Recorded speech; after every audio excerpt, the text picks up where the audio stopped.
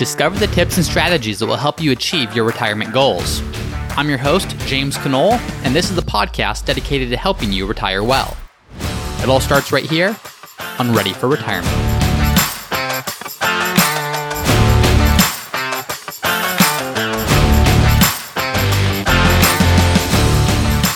Hi, everyone, and welcome back to another episode of Ready for Retirement. I'm your host, James Knoll, and there are mistakes that everyone, myself included, have made with their finances. I don't know of a single person who can look at their financial situation and say, I did everything perfectly. Now, that's just going to be the reality that we all make mistakes. But what I hate to see is I hate seeing mistakes that are avoidable or mistakes that need not be made had we simply had the right information. So while there will always be mistakes and there will always be things we could have done better, I want to focus on the low-hanging fruit. What are some of those mistakes where people just had more information, they probably could have avoided them? So today what we're going to be talking about is the top 5 most avoidable retirement mistakes, at least as I see them, so that you can apply this information to your finances and just see, is this something that I'm doing correctly, or could I take a deeper look at this in any of these areas we're going to talk about? Real quick though, before we jump in, I do want to highlight a recent review. Sometimes I like doing this just to say thank you. Thank you for everyone that has left a review. And this one comes from, a username is nannygoat7373, and the title is Don't Waste Time Elsewhere. The review then goes on to say, just started listening and wow, I feel like I have wasted hours elsewhere and learned only a fraction of what I have in only a couple episodes here. Super practical and tangible advice. Thank you. Well, thank you very much for that review. That means a lot. And again, if you are listening and enjoying the show, please be sure to leave a 5-star review on Apple Podcasts. It helps more people find it. I selfishly love getting to read them. So thank you for those of you who have left a review. And if you haven't yet, please just take a second and do so. It would mean a lot. Let's now get into the episode. So what are the top 5 most avoidable retirement mistakes that people make? Well, number 1 is spending the wrong amount. And that sounds obvious. People say, yeah, well, of course, you don't want to spend too much in retirement. Of course, that's an avoidable mistake, but how do we get around it? Well, that's only one side of the coin. Spending the wrong amount could be too much, but spending the wrong amount could also be too little. So let's explore that. If you spend too much, that's pretty straightforward. We all know the risks of that. If you're spending too much money, you draw down your portfolio too quickly, or you're spending money that you don't have, you're just not going to have a portfolio or an income plan that's going to be sustainable throughout retirement, which means you're having to make difficult decisions of where do you cut back? Do you need to go back to work? Do you need to be dependent upon others, family, friends for support? So the risks of spending too much, those are pretty clear.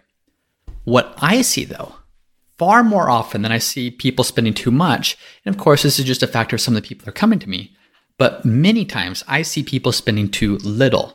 Meaning there are certainly times where I need to tell clients that you probably should be spending less, otherwise there's going to be difficult decisions in the future. But I would say that for every time I have to do that, there's probably 10 times or more that I'm telling clients to spend more money. Why do I say that? Well, in retirement, it's hard to pinpoint exactly how much you'll be able to spend.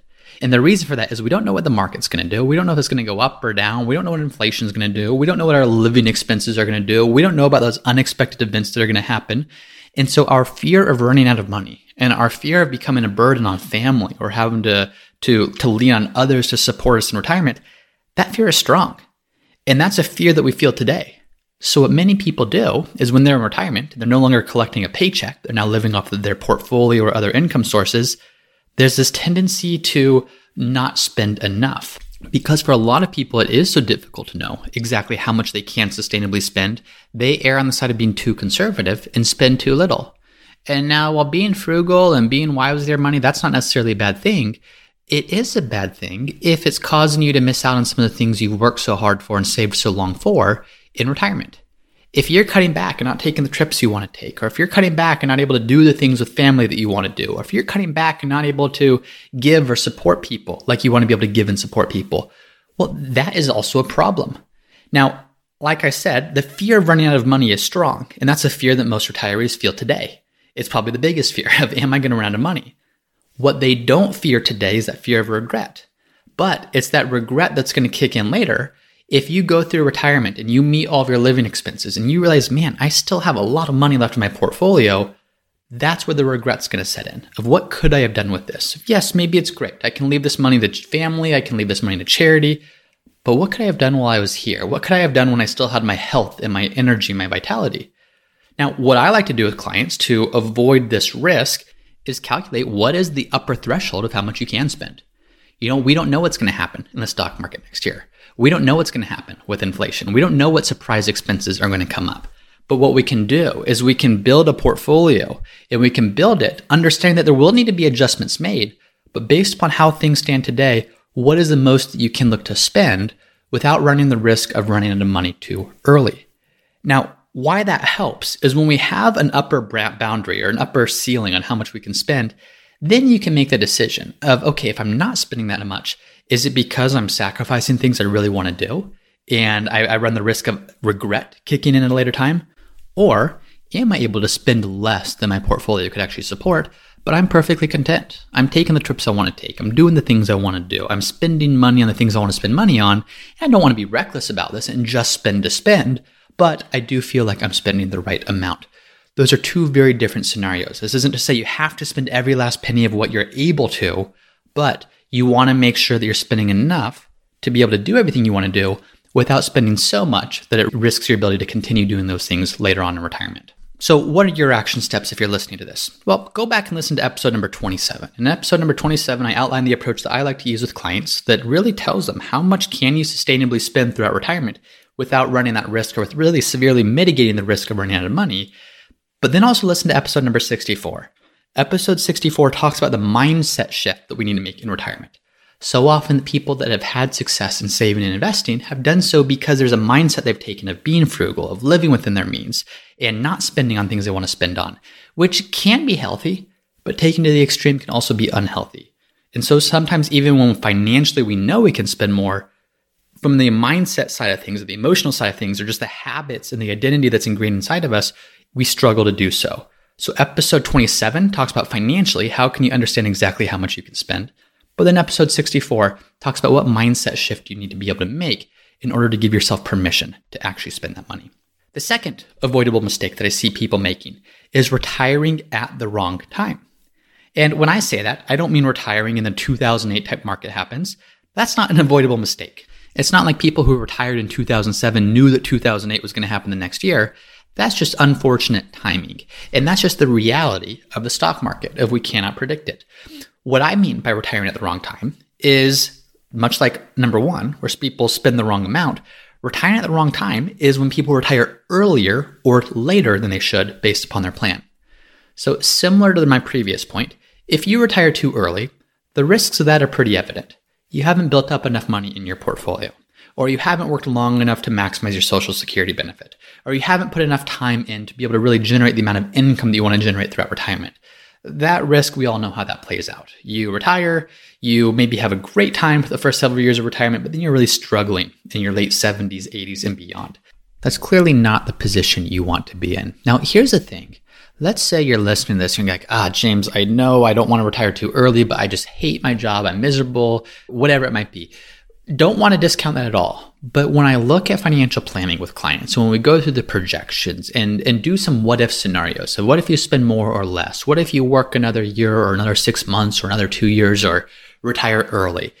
You would not believe how impactful those extra years of work are when you're looking to retire. For example, if someone wants to look at retiring at 64 versus 65, you look at them and you go, okay, that's 1 year difference. What extra impact could it make? Well, it makes a huge extra impact because that extra 12 months of working, that's 1 year of putting money into a 401k or Roth IRA, right? That's 1 more year of your portfolio compounding. I'm assuming the market's advancing, but if the market goes up, that's 1 more year of your money compounding before it starts needing to generate income for you. It's maybe 1 more year of you increasing your Social Security benefit.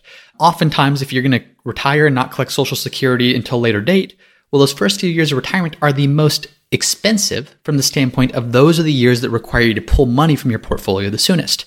For example, if you want to collect Social Security at 67 and you're debating between retiring at 64 and 65, it seems like just a little difference.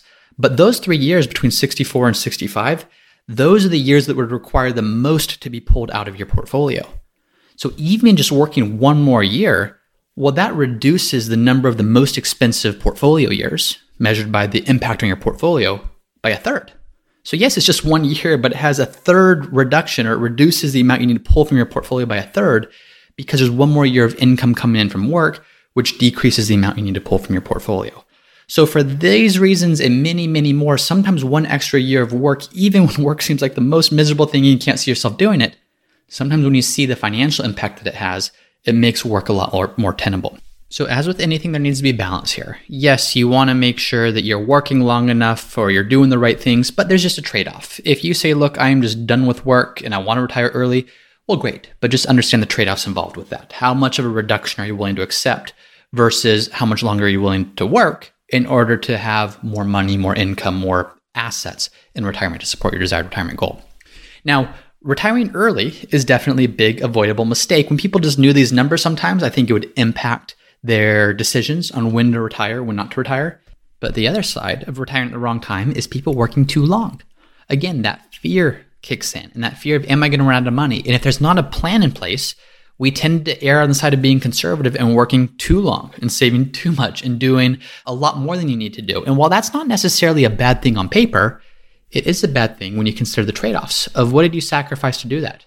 Now, if you worked longer than you needed to, but you were still able to take the trips you want to take, be with family, do the things that you enjoy doing, no problem at all with that. But if you're working and work is holding you back from what actually aligns with your best version for the life that you want to live, then you are doing it wrong. You are missing out on the opportunities that we're ultimately working and saving and investing for. So just as some people retire too early, other people retire too late. And in retiring too late, it prevents them from being able to do the things they want to do. So what's too early and what's too late? Well, it totally depends. For someone, age 55 could be too late if they have the means and if work is holding them back from doing the things they want to do. For others, though, retiring at age 68 could be far too early if they don't have the means of supporting themselves for another 20 plus years. So this is where having a plan in place allows you to see, based upon where you are, based upon your assets, your income sources, your desired living expenses, what can your portfolio generate, or what can your financial plan generate? And is that enough to keep up with your living expenses? If so, then you're in a position where you can give yourself permission to retire.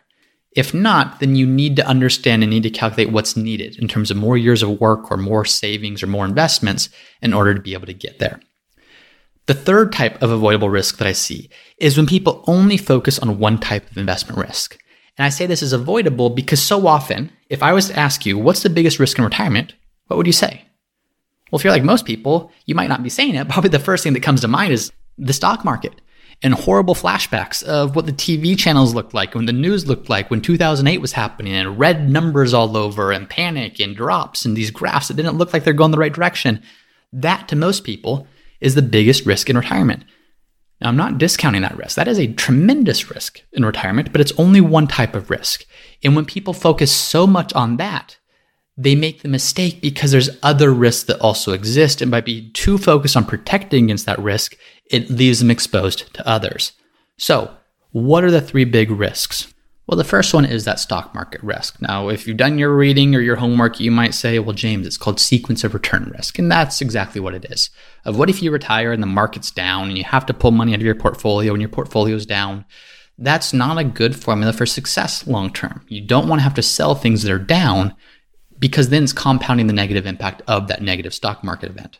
So people realize this and people say, okay, well, I'm going to retire and I'm going to make my portfolio very conservative, because when my portfolio is very conservative, then I don't have to worry about the stock market falling. And I don't have to worry about potentially having a 30%, 40%, 50% reduction in my portfolio value, because I'm going to be conservative enough to protect against that risk. And people do this far too often. And what happens is, yes, they're protected against that one risk, but then they open themselves up to another risk. And the second big risk is the risk of inflation. And really, the way that translates to us individually is the erosion of our purchasing power. So it's not just the value of our account that we're concerned about. What we should be really concerned about is how do we maintain our purchasing power throughout retirement. And to give an example, if you retire at age 60, and if you want to live on $100,000 per year, that might work at age 60. But by the time that you're age 90, if you still want to be able to spend $100,000 per year or have the purchasing power that $100,000 per year has at age 60, you would need close to $250,000 to be able to do that. That's simply showing a 3% inflation rate on expenses carried out over 30 years.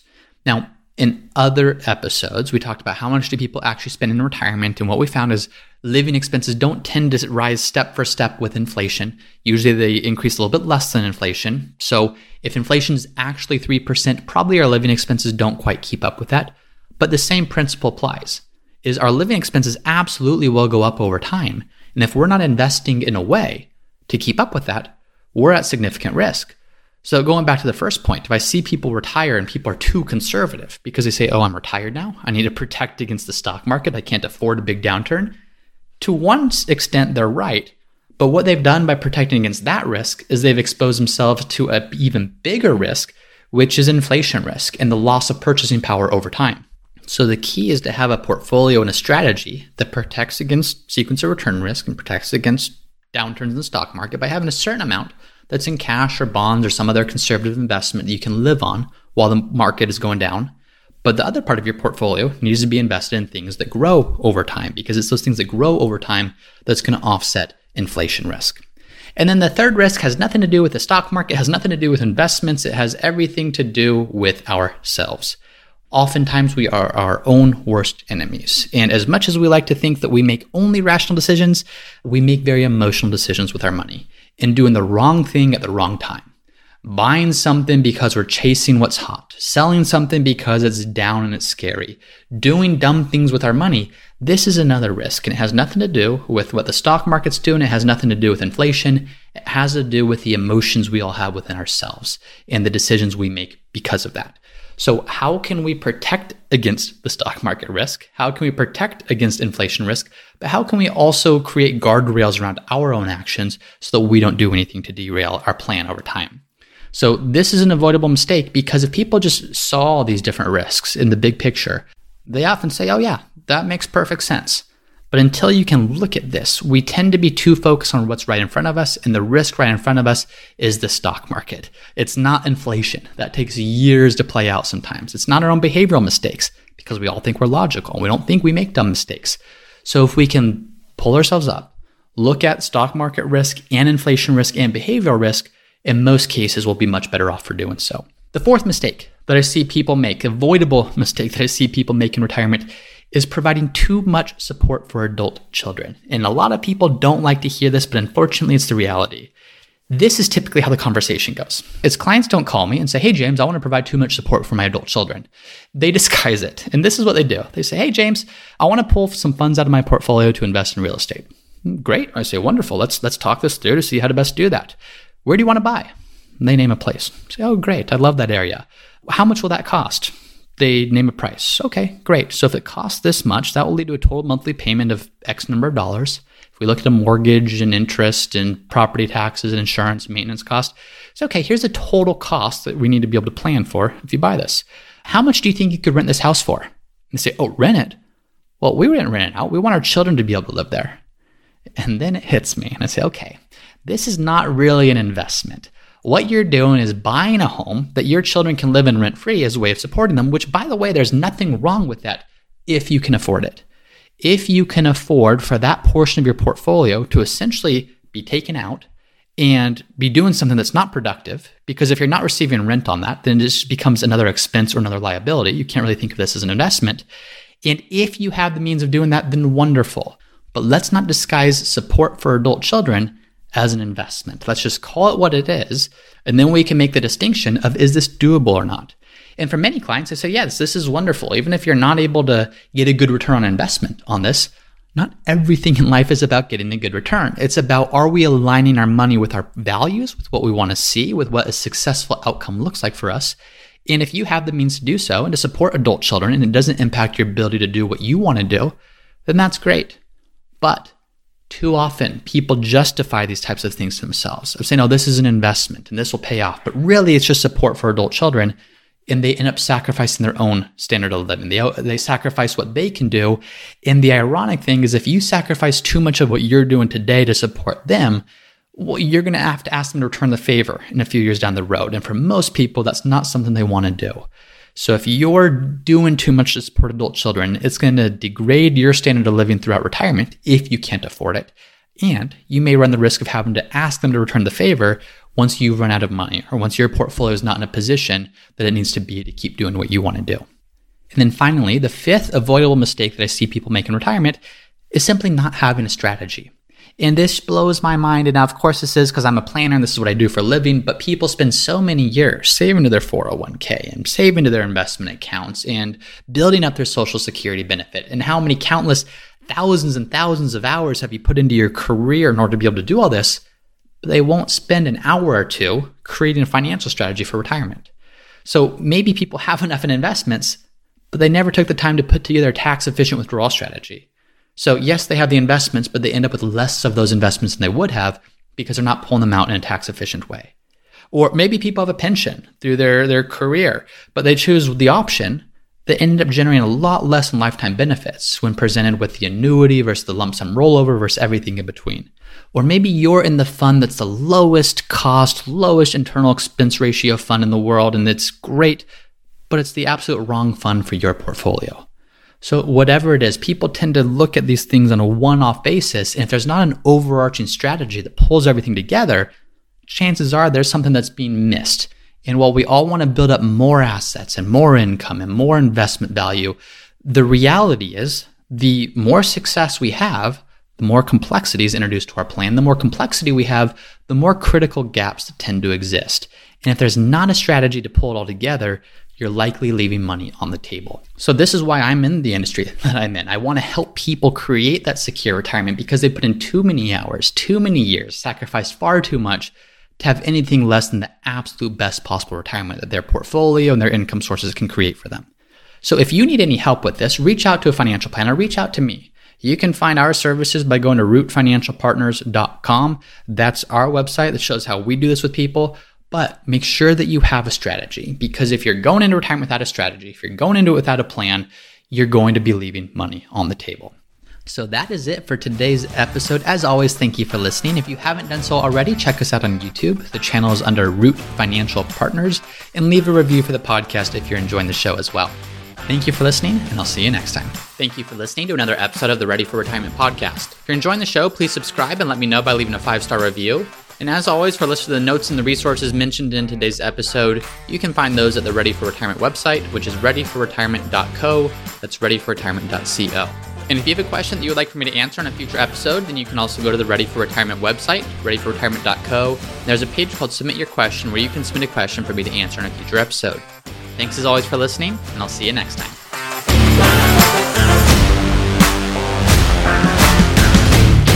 Hey everyone, it's me again for the disclaimer. Please be smart about this. Before doing anything, please be sure to consult with your tax planner or financial planner. Nothing in this podcast should be construed as investment, tax, legal, or other financial advice. It is for informational purposes only.